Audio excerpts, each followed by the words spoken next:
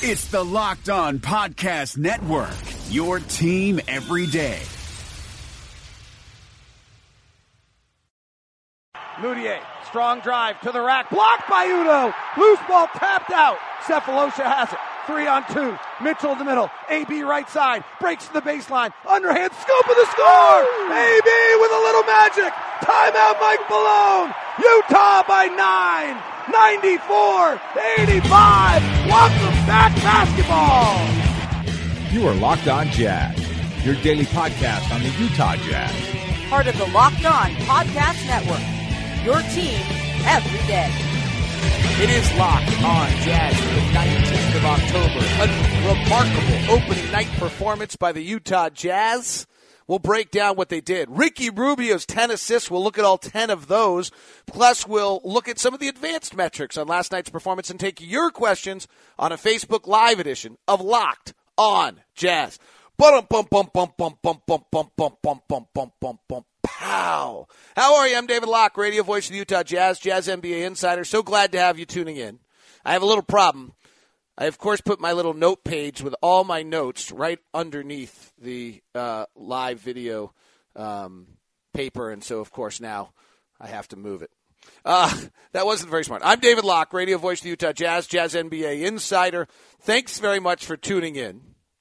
I appreciate you grabbing a hold of it. This is Locked On Jazz, your daily podcast on the Utah Jazz. You can get it on Android, on your iTunes, on your Google Home, on your Alexa, on Spotify, and I think everyone's getting it. I don't think we're having any problems with anyone getting it after our switch. If you are, please let me know. I hope you enjoyed the new Facebook Live shows On the Floor with Ron Boone. It's not new, and then Postcast, it's not new, but they're both on for you last night on the Utah Jazz Facebook account, and I hope you liked that and that worked out for you. Please, your feedback always really matters to me, so thank you very much. Today's show is brought to you by the Utah Snowmobile Show as well as the Advocates, Utah Advocates. We'll be taking your questions. I see them rolling in already. It's awesome to have them, so I will get to all of them or the best I can for you, so thank you very much on that account. I think we're all good. Let's get going. I want to do something this year after games, and you're going to have to tell me whether it's gosh awful boring or whether it's interesting. There are a bunch of advanced stats that are available now. I think they're worthwhile, and so I am going to open the night after games with just a quick little check of where the game was in regards to advanced stats. So the pace of play last night for the Jazz was 95.5. That's up about 3 possessions from last year. The offensive rating was a 111. In regards to offensive ratings, they moved up considerably last year, but the general rule on offensive rating is that the best in the league average last year, let's go with 107, I think is probably the best number for you.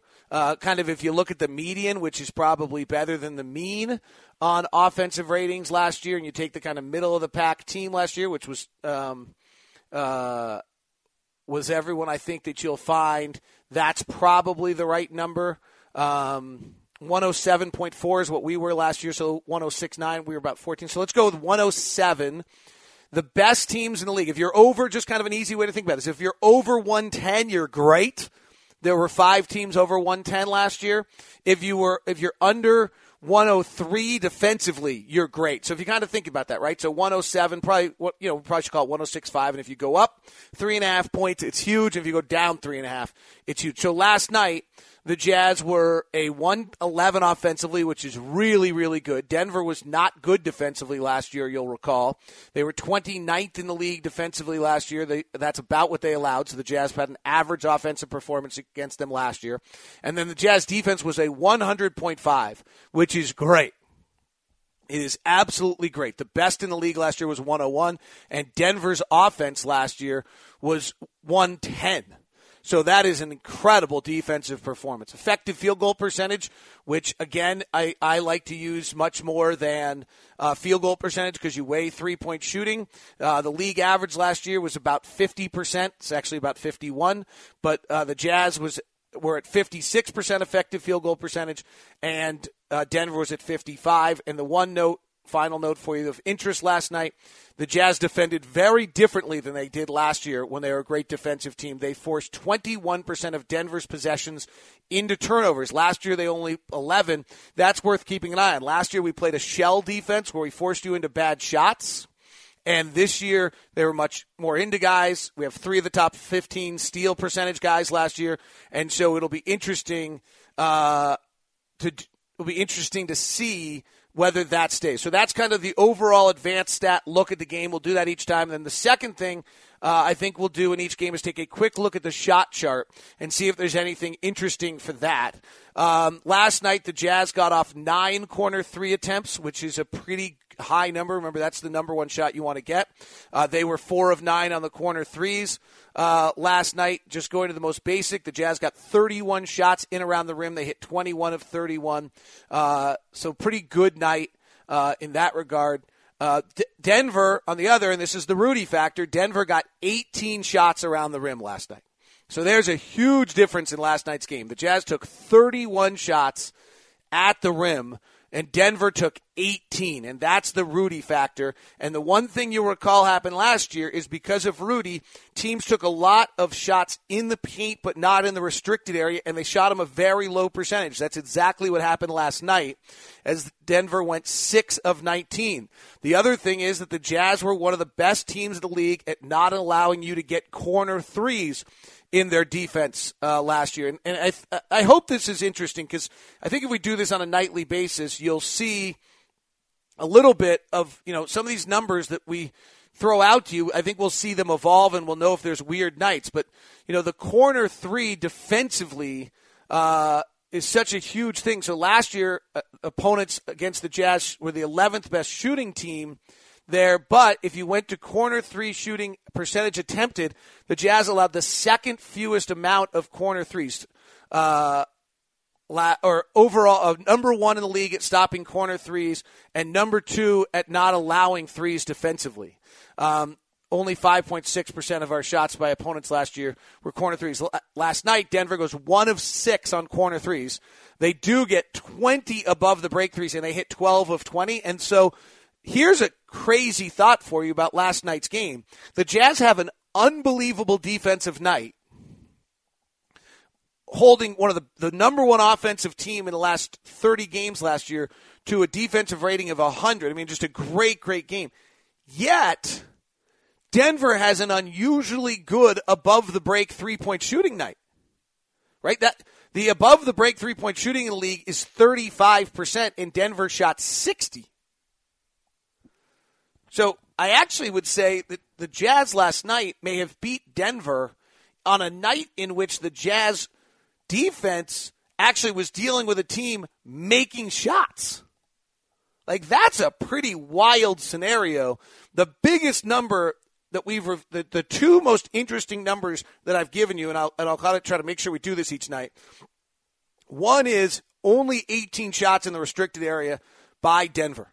Okay, so that's last year the Jazz allowed a lot of shots in the restricted area.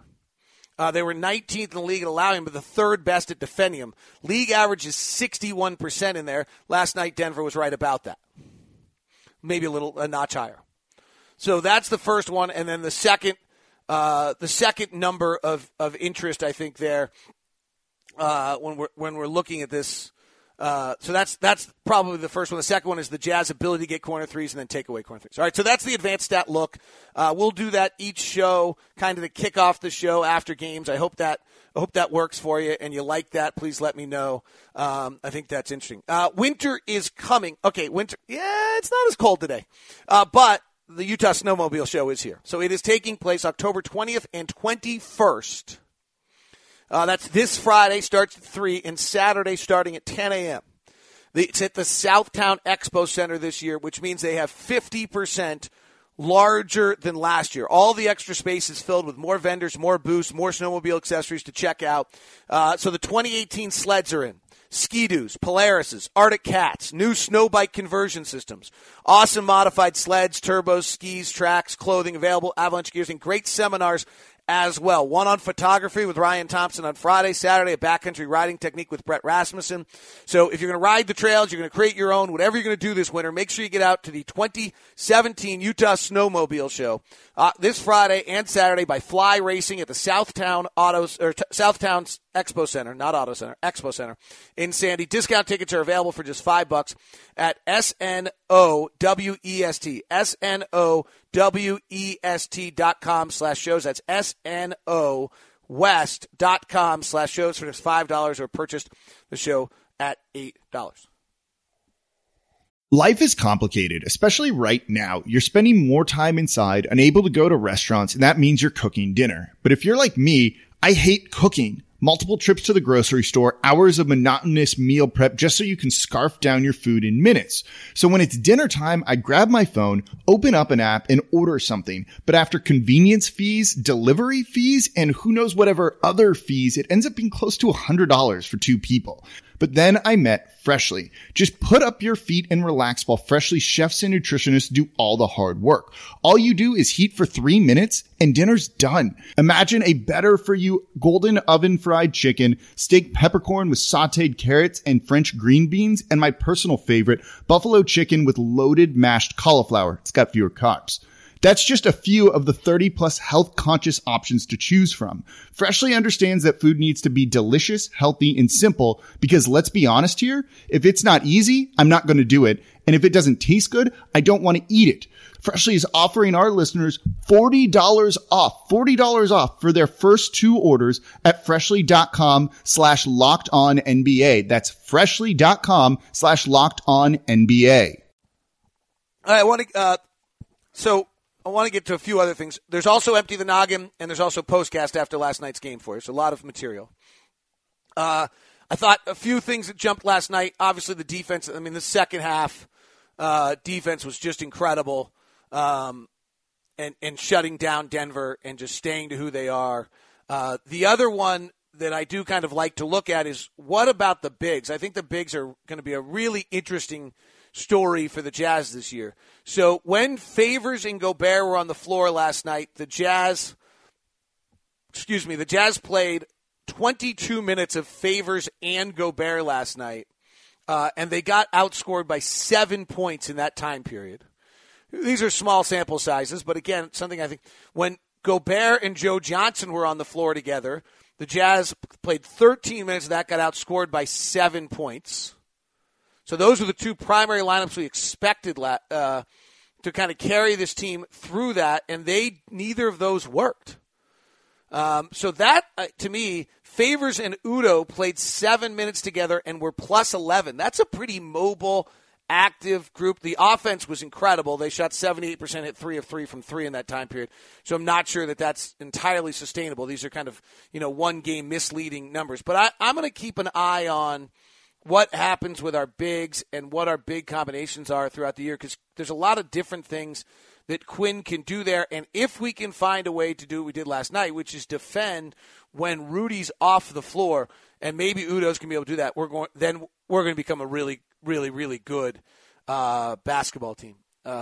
Cephalosha and Udo showed the depth last night with what they did. Both of them great defensive players. Udo's really long and really good. I was talking to Ingles yesterday how Udo's just so much longer than you anticipate. And he was saying, gosh, we were in practice the other day, and I'm dribbling, and all of a sudden he reaches in and knocks it away, and I didn't even expect it.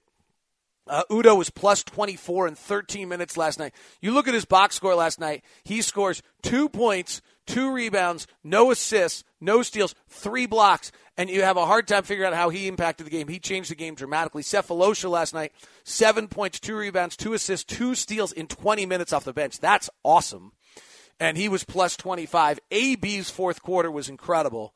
He got rolling for the points. But you know what's interesting about even the way I phrase that? We react so much to what an offensive player does. AB was incredible because he hit 2 threes and he came. But you know what? Cephalosha's 2 steals, Rubio's 2 steals, Ingles' 2 steals. Those are probably equally as incredible, and we don't put as much of a focus on that. I went through Ricky Rubio's 10 assists.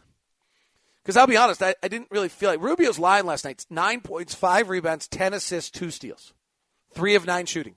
It's kind of like 1 of 5 from 3. It's like, but Minus 14 is surprising. A little misleading. The Rodney Hood suddenly at the last second not being able to start the game and play because of gastric distress really sent everyone for a loop. It was pretty unfair to Donovan Mitchell as a rookie to be thrown in there like that. It ruined the whole rotation of the way the team wanted to play in the first quarter. Just kind of discombobulated everything Quinn had planned on. And the Jazz get outscored 30-21 in that first quarter. From that point on, the Jazz tie the second quarter, win the third by 4, and win the fourth by 15. So that first quarter is really thrown out of whack by 10 seconds before the game, Rodney not being able to go. And so at that point, the rotations are messed up, and I think you kind of we'll see. You almost have to dismiss a little bit of that. Here are Rubio's 10 assists, and I think they're interesting to try to figure out the value of Rubio. So the first one is he's on the right wing. He throws an over-the-head cross-court bullet to Joe Ingles, and this is a play I've talked about all preseason. It's the basic pick and roll to Rudy, and Rudy rolls the basket. If they bring a third guy over, it opens up a corner three. Millsap left Ingles on that one. Transition opportunity for Rudy. So here's a little bit of, are we going to be able to get Quinn? The goals aren't big. Can we get 3? If you go get 3-4 transition buckets you didn't used to get, it makes a huge difference to your offense. Huge. I know it sounds so small, but 3 or 4 buckets you didn't used to get in transition. So there's number one. Transition opportunity, found Rudy for a dunk. The third assist is one of those, the first time I watched it, I was like, it's not that big a deal. And then I watched the second guy. He's a quarterback who basically takes the safety off his man with a pump fake and then throws a basic pass.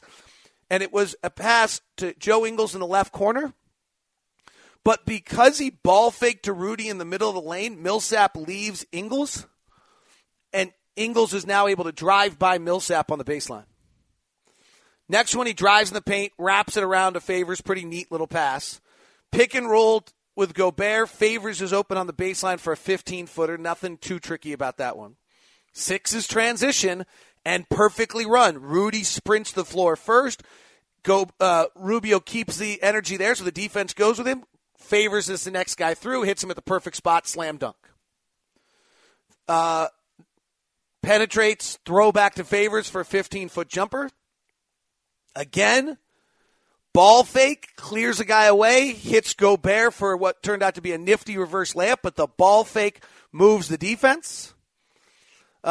Favors hits a 17-footer on another one back to him, and then transition to Cephalosha on kind of what was the game winner when he throws it out in front for his 10th assist night. So you look at that, you've got 3 transition buckets that we didn't used to probably get, and you've got these subtle little ball fakes creating opportunities for guys. Makes for an interesting discussion of how much Rubio will be able to create opportunities for guys in this lineup and what that means. All right, we're going to get to your questions. I think those are the main notes that I wanted to have here. Let me see.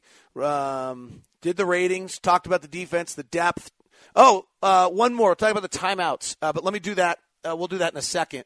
Actually, I'll do it now, and then we'll take your questions. So I've been talking about this. The timeout rules are different in the NBA.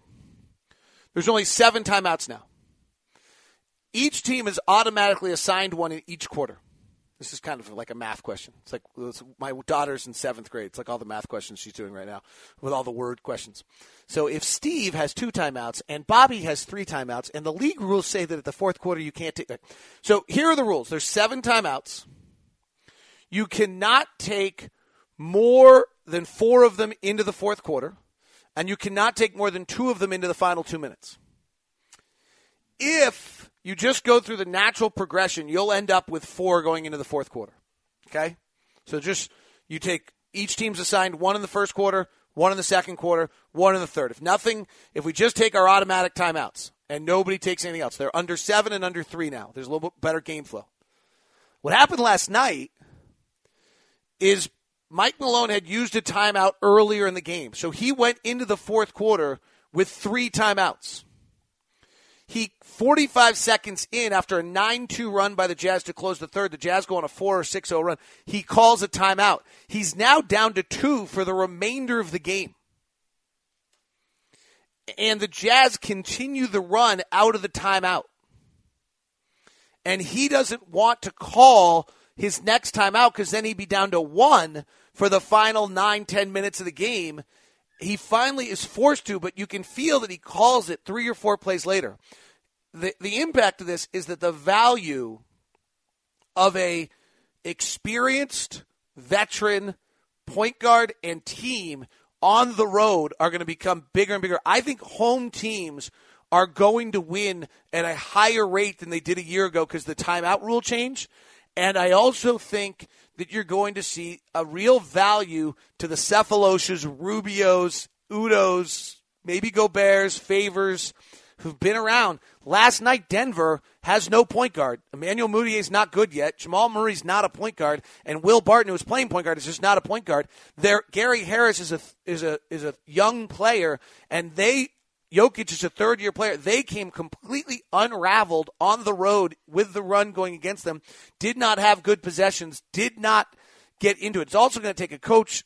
I think coaching and pre-preparation of coaching becomes even more important. The timeout rules that have changed in the NBA are going to have a dramatic impact on the NBA this year. Really, really enormous. So keep an eye on that. I'll keep mentioning it. You got all my hot buttons. The show's not going to be, it's going to be the same show every day all year. Just deal with it. Today's show is brought to you by the Utah Advocates. Do you know about the Utah Advocates? They're a law firm in Utah that's there to help you. And, largely in cases of traffic accidents and things of that nature, the advocates are going to help. Their personal injury attorneys are going to help you out. And what's so interesting about the advocates is I sat down with Matt and got to know him. And the end goal is simple. Get you the best deal possible. And make sure that they're for you. And it's funny, he's like, I've had to learn to not be ashamed about being there for people. That was kind of the first thing Matt said to me. Like, my wife finally, used to mumble, oh, well, personal injury attorney. And finally we figured out, we're there for people. And what's interesting about Matt is he has taken this part of law and turned it into a real craft and has figured it out, that there's 106 steps that take place. Every accident is different. Every person is different. But every case goes through the exact same 106 steps. And they work through it. And he says, we're just getting better at it every time. We have someone whose job is to go get the police report. We have somebody's job is to go get the medical report. We have somebody's job who's to go interact with the insurance people. We have a system that makes sure that you get a call from a lawyer in 60 seconds no matter what. You have an attorney that's assigned to your case who knows exactly when they've talked to you last, one's communicating, what's interacting with you. And it goes into this efficiently run, remarkable system that Matt and the people at the Advocates have built. And on one level, it sounds like an airplane checklist. But you know what? I want that plane to get off the ground. And all I want from my attorney in that case is to do exactly that. Help me out and get me the largest settlement that I possibly can get that I deserve. Less than 1% of these things go to trial. 3% go to arbitration. So what does that mean? That means that you got to have your systems in line. And that's exactly what the Advocates are going to do for you. Accidents are different. People are different. Process is the same.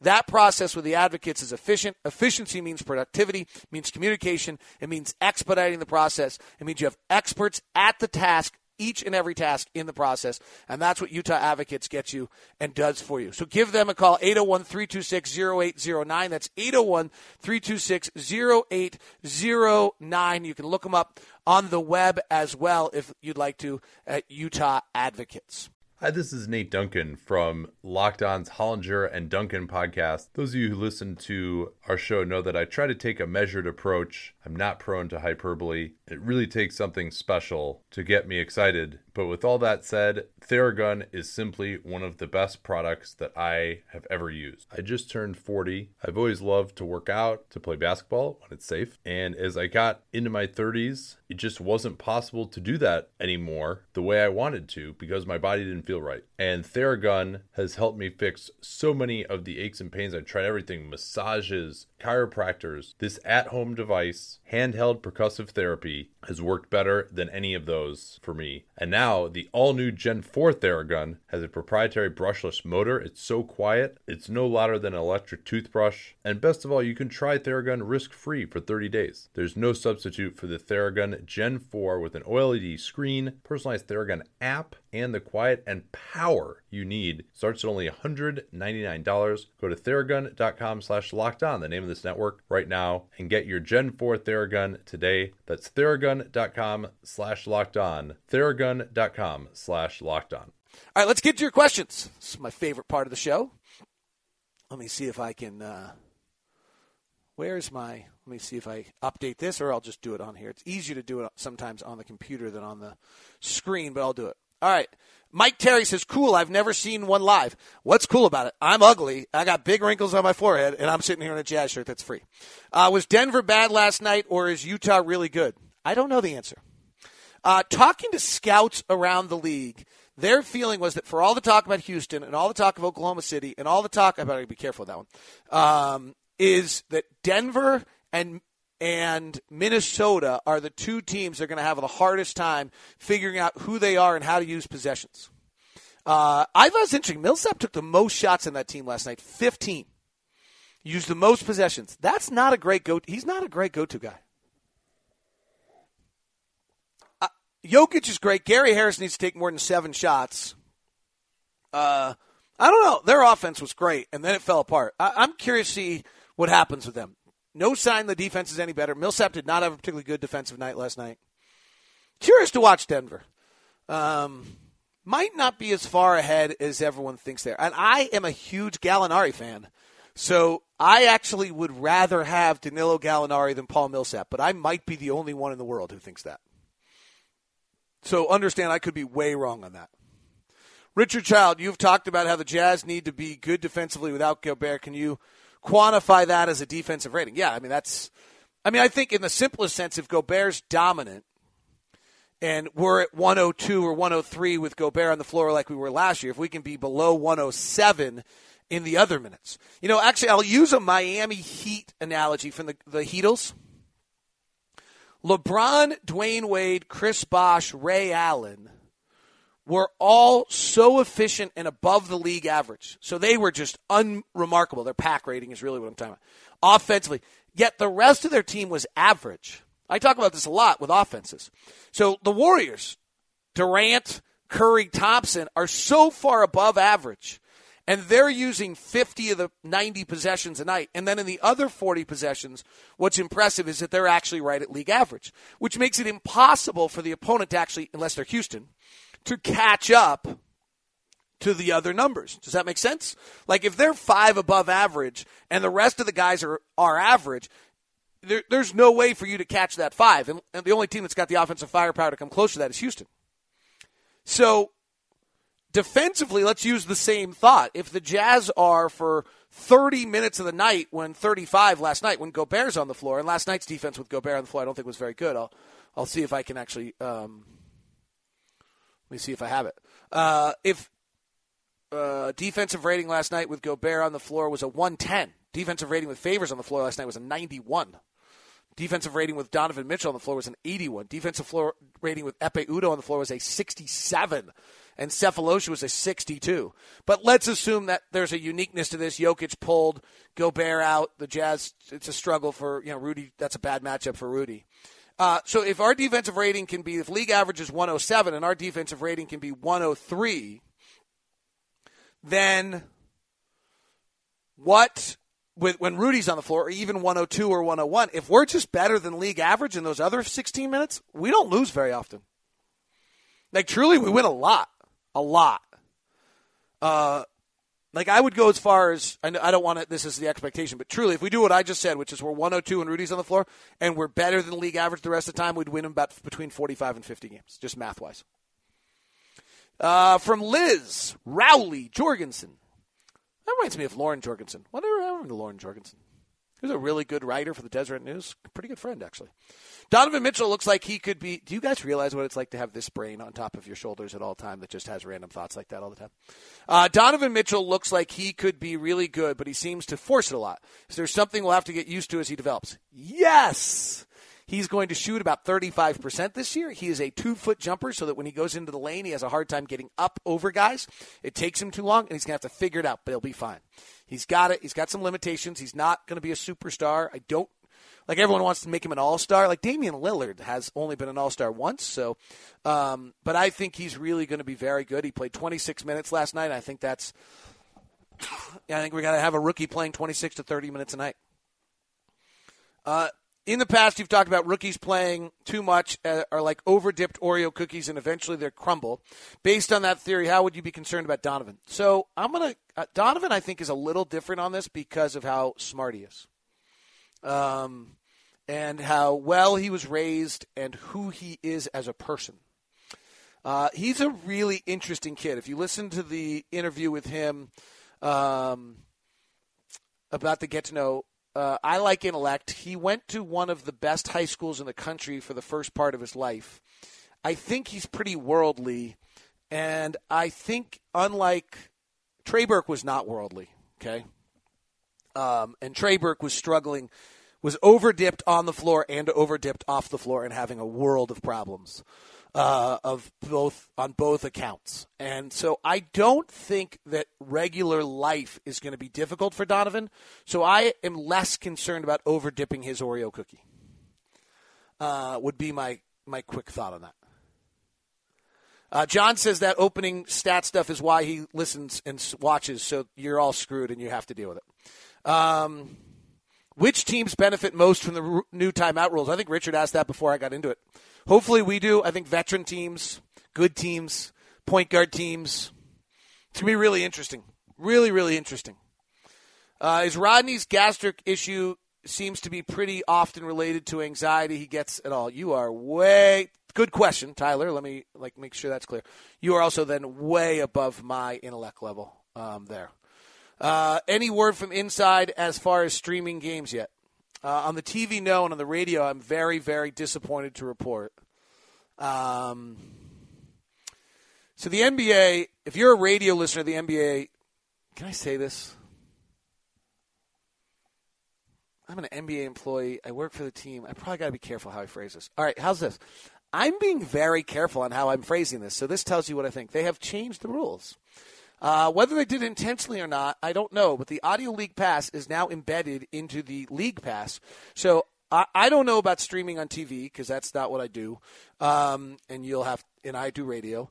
But in regards to getting the radio call, you can now only get it as of this moment, if you're SiriusXM, download the app, you'll get it. If TuneIn Premium, which is about $100, or you buy the whole League Pass and you get the audio. And I think it's terrible. I think it's terrible to take a product that was $9.95 and have it go to $100 is terrible. I'm really disappointed.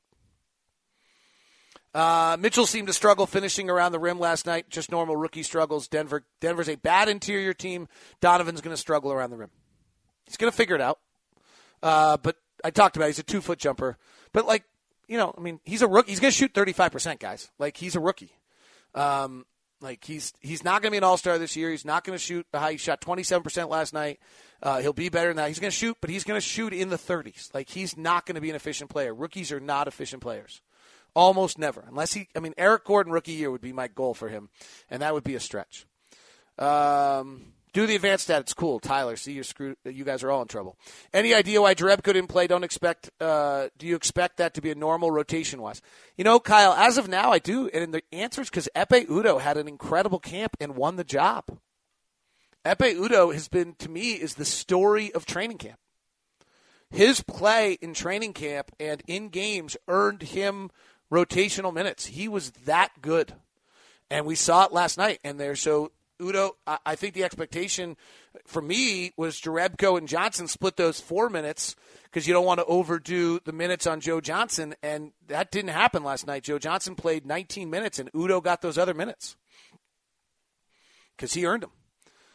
Do injured players travel with the team, wondering if Gordon will come to Utah in March and if the fans would give him some applause or boos at that point? I don't know. That's a pretty serious injury. I wish him the best, obviously. Seemed early defense wasn't tight enough on the perimeter. Fourth quarter, it flipped. Why did it take so long? Yeah, I mean, you're not going to be – if they had been that good defensively all night long, they would have won like Portland did to Phoenix. Denver's good. Denver was the number one offensive team in the league for the first 30 games. I frankly just thought Denver's offense was better than our defense and they hit a lot of shots. They still hit 13 to 27 from three, and the Jazz held them to a point per possession. I mean, that to me is a huge story. Millsap 5 turnovers, Jokic 4 turnovers. Maybe a problem for Denver that they're running their entire offense through their bigs who are going to turn the ball over. So it's worth keeping an eye on. But the defense wasn't good early. I wouldn't worry about it until we see. Denver was burning the nets. Barton was nasty. And then the Jazz, I think the other thing that happened, by the way, is that when Will Barton came in the third quarter, he got matched up with Donovan Mitchell instead of Rodney Hood. And he couldn't get going.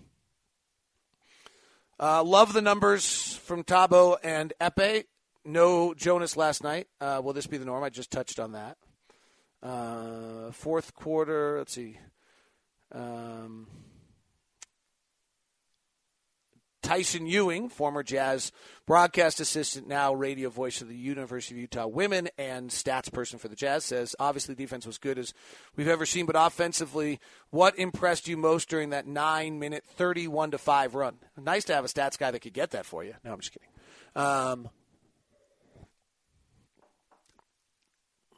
Well, I think that they got out and ran in transition. I'd have to go back and really look at what those buckets were. But a lot of them were quick, is my memory of what happened there. My memory of that fourth quarter and when the Jazz get rolling. So they close the third on a 9-2 run. Joe Johnson really hits that great three. It kind of spurs the Jazz on. Udo had hit 2 free throws. Joe Johnson had flipped one up over Millsap, I think. And then if you kind of get into it, AB gets a driving layup. Johnson, with 12 on the shot clock, gets a layup. So that's just a regular possession. I think it was out of a Plumlee offensive foul. Joe Johnson gets fouled late in a possession, so we're not running yet. Jokic misses 10 seconds off the shot clock on an early push. Burks gets a 3. Jokic turns it over 6 seconds off the shot clock. Mitchell gets a layup. So this is the running after misses Quinn talked about the whole time. Jokic throws a bad pass out of bounds, so it's a dead ball. But Jazz get a shot 8 seconds into the shot clock for a 3 from Burks on a Mitchell assist, his third. Moutier misses a layup. Udo gets the rebound. 5 seconds later, Alec Burks scores a driving layup on the reverse side from Donovan Mitchell. So here you're seeing after misses, after turnovers, getting out and pushing the tempo exactly as Quinn Snyder had wanted. Millsap goes to the free throw line, so now the Jazz use all 24 seconds of the shot clock on the next possession, and that's who we're going to be. We're going to be, after makes and misses, we're going to be slow, and after makes and dead balls, we're going to be slow, but after misses, we're going to try to get out. We miss on that possession. Barton turns it over. We actually get into a late clock there, 19, but Mitchell gets 2 free throws. Barton misses. This run has slowed down now a little bit. Cephalosha misses a 3, but we were late in the clock there. So, we may have run out a little gas here. Talking to Quinn last night after the game on our way home, or texting with Quinn after the way last night, I've been talking to him a lot about the timeouts because I'm mesmerized by the impact on the league. And he actually pointed to me last night and said, hey, we used our timeout. This is really smart by Quinn, that we used the timeouts while we were ahead to get rest. And so I think what you're seeing here is that they got a little tired, and then Quinn calls a timeout at 6:14. Remember, I talked about it, that Denver called a timeout 42 seconds into the quarter. It was their 5th timeout of the night. So now Mike Malone only has 2 timeouts left and doesn't really have another one to use. Finally, 3 minutes later, having not scored in that time period, he uses his 6th. Quinn Snyder now has, at this point, Quinn Snyder has 4 timeouts, but he's going to lose 2 of them if he doesn't call them under the 3 minutes. So he then calls one at the 6:14 mark, gets himself down to his 4. He's got 3 left, and then he calls another one at the 3:40 mark, which is another 1-minute rest timeout, and then under 2 minutes he lost the timeout. So Quinn managed that perfectly last night on how to use those timeouts. I was very impressed with the defense of Udo. Says Brian, how big will his ability to get minutes allow Favors and Gobert to get rest? Well, it was interesting that there were minutes last night where Udo played the backup 5, and Favors was off the floor and Gobert was off the floor, which I thought was really cool. I'm sure Derek didn't love it because Derek wants to play minutes, but Derek 28 minutes last night's perfect. Gobert 35 is probably too many. And Udo's 13, so that was nice. Savage comeback, says John. Hey, Locke, is there a way to see if certain players increase other players' pack? Like, does someone like Derek Rose or J.R. Smith get better when their team is with LeBron? This is a great question. I've looked into this a lot. My general consensus and my general feeling, which is very contrary to most people in the league, but I'm not a big groupthink guy, is that teammates don't affect other teammates' efficiency. Carmelo will be a good test right now. So everyone thinks that, and Dwayne Wade will be a good test. Everyone, and Derrick Rose will be a good test. Everyone thinks Cleveland's going to be better because they're playing with LeBron. Wade and Rose were awful last year. Efficiency. Rose was a little better. Wade was the third worst offensive player in the league. Nikolai Vukovic in Orlando was worse, and I'm not and Justice Winslow. Same thing is the case with Carmelo. He's faded the last 2 years. So will being with better players help them? My feeling over the last few years is that there's usually been 1, 2, or 3 players, Durant, LeBron, Chris Paul, who increase other players' efficiencies. They're that good. And otherwise, almost nobody does. Al Jefferson was the same player in Charlotte as he was in Minnesota, as he was in Utah, as he is now in Indiana.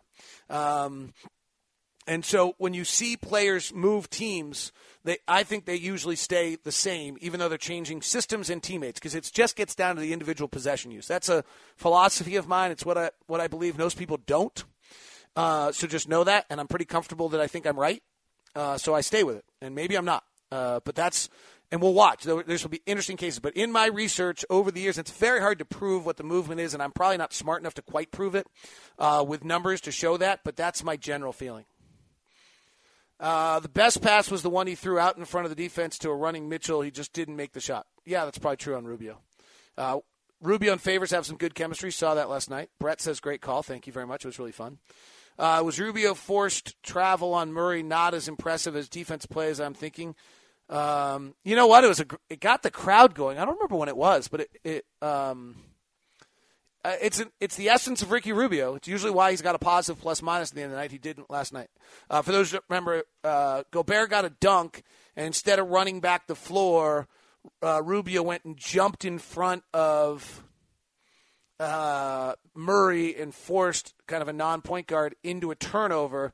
It was with 5:02 left in the second quarter. At the time, the Jazz were down 5. And the Jazz convert out of that to make it a 3-point game. The Denver forces it back up to 8 and 10, and so I'm not sure it feels like that was a huge play, but it's probably symbolic of things we'll see out of Rubio that matter. Benjamin Finley, you're my guy. You characterized it better than I could. Tyson wants more. Is Rod? I have no idea on you guys on the Rodney gastric distress thing. It's just so far above my understanding of, so I don't know. John Lopez says thank you. I appreciate you guys. You guys make this fun. Do you think Snyder jumped the gun by putting Mitchell in the starting lineup? I'll tell you what. I think he had 4 seconds to make that. I don't think the way it works. If Rodney leaves and goes, I don't think Quinn knows. They're at the jump ball. I think literally, I'll find out. I think literally they're sitting at the jump ball, and all of a sudden, Rodney's got gastric distress and is in the locker room, and Quinn's got to find someone. You know, if Quinn knows that Rodney's not starting, does he start Cephalosha on opening night because he doesn't want to give Donovan that situation? Yeah, maybe, but that wasn't what that was. So I don't know.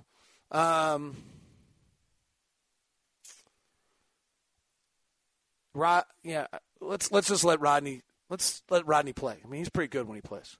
Or does he start Alec, right? Like, what if he start? Maybe we should have started, Alec looked great last night. I hope he stays healthy and he can contribute. You know the thing I love about it, I think is really neat for Alec? We tried to do everything to Alec. Turn him into a point guard, make him do this, make him do that, primaries. Maybe he's an off-the-bench 20-minute-a-night guy like Will Barton. Like, Ron Boone on the broadcast last night basically said, Will Barton's Alec Burks. It totally can play a little 1, can play a little 2, can play a little 3. Probably doesn't do any of them great. But put him in the right role and use him correctly, and if you play him a point guard exclusively, we got a problem. But, could be a really, really powerful force coming in. All right, we're going to do this for 4 more minutes. I got to save my voice some. I love it, though. I'm fired up. Ingles, 32 minutes last night. Yeah, it's probably too much. Let's see what happens. I've talked about it a lot. I don't think his body holds up very well when he plays 32. That wasn't a hard 32, though, I would say. You've been saying this all summer. Mitchell was horrible offensively, but defensively amazing. 22. No, he wasn't horrible offensively. He missed shots. He had 4 assists. He did turn it over 3 times. But he plays with a zest that I think is important. He's going to play because he can score. He'll figure it out. If AB had been given the keys to the franchise and stayed healthy rather than Hayward, wouldn't he? No. No, Greg. No. Can you introduce me to Joe Ingles? I probably should end the show right now. At least it's complete because Matt finally got in.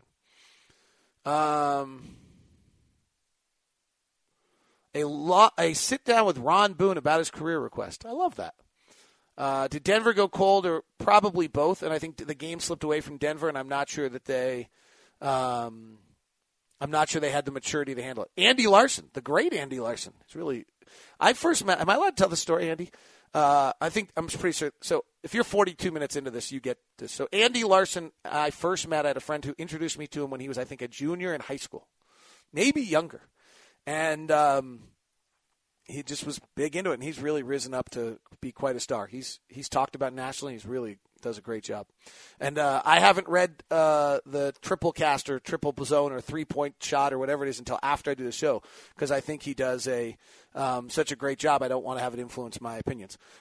Here, Zach Lowe just tweeted. Let's see what it says. Denver Jazz. Nuggets bizarrely having Jokic trap some of Rubio's pick and roll instead of having pick and rolls go under and sit back, getting burned badly. That is true, actually. When I went back and watched the game, Denver was shadowing Rubio with the ball with their big, which was what was creating a lot of these assists, rather than just dropping the big to equal level of Gobert and having the point guard go under. Zach's exactly right. I saw it. I thought it was it's in my notes. I thought it was a little too geeky to get into. Not that I haven't geeked out on everything else, but that is exactly right. Andy says, watching it again, I thought a big part of the run was Denver just blowing it in a lot of ways. Bad offensive fouls, late fouls in the shot clock to bail out Mitchell, Johnson, Rubio, blowing pick and roll hedge to give AB an open 3 with 7 seconds into a possession. Made that what could have been a 2012 run into 27-5 or whatever. Yeah, probably very true. Probably very, very true. Well, no, I know it's true. It came from him. All right, let me see. Should we be worried about Hood? Let's let him play. Let's just let him be. See if he can figure it out. Good thoughts on Donovan. Good morning to Ryan as well. Loved AB in a similar role to Ginobili. Yeah, we're just going to make him be a Hall of Famer. I think he's Will Barton, guys. He's Will Barton. Let's not make him Ginobili. Do you think Alec Burks will score more points per game than Rodney? Okay, so let me just say this to close out the show on Rodney. We've got to make sure we don't get too caught up into recency bias. I understand we have 48 minutes of basketball and one experience right now of data that we can use. But let's not get too overblown on this. It was one night. Let's see if we get blown out by Minnesota, it's only one night. Really, my thing was if they could find a way to win 2 of the first 4, because I think the signature of this team this year is against not very good teams. The defense is going to kill people. And when the defense when we play the Lakers and their offense isn't very good and our defense puts the clamps down, or we're able to do the same thing to Philadelphia or Brooklyn or some of those teams, we're going to win those. And so if we can sneak through about half of these other ones, then we make the playoffs. They make the playoffs. That is a 45-minute edition of Locked on Jazz. I hope you enjoyed. And we'll talk to you tomorrow from Minneapolis, Minnesota. See ya. Thanks. Today's show was brought to you by the Utah Snowmobile Show. That's on Friday, starting at 3, and by the Advocates. Thanks very much for tuning in. This is Locked on Jazz, part of the Locked on Podcast Network. Hi guys, this is Josh Lloyd, host of the Locked On Fantasy Basketball podcast. The NBA is back, so that means that fantasy basketball is back in one form or another. We've got daily fantasy, but there's also some fantasy leagues with the resumption of play with these 8 regular season games in Orlando, and Locked On Fantasy Basketball is going to have you covered. It's not just for fantasy basketball though, because we recap all of the games across the NBA, so if you're looking for a broad overview of the action across the league every day, Locked On Fantasy Basketball is the podcast for you.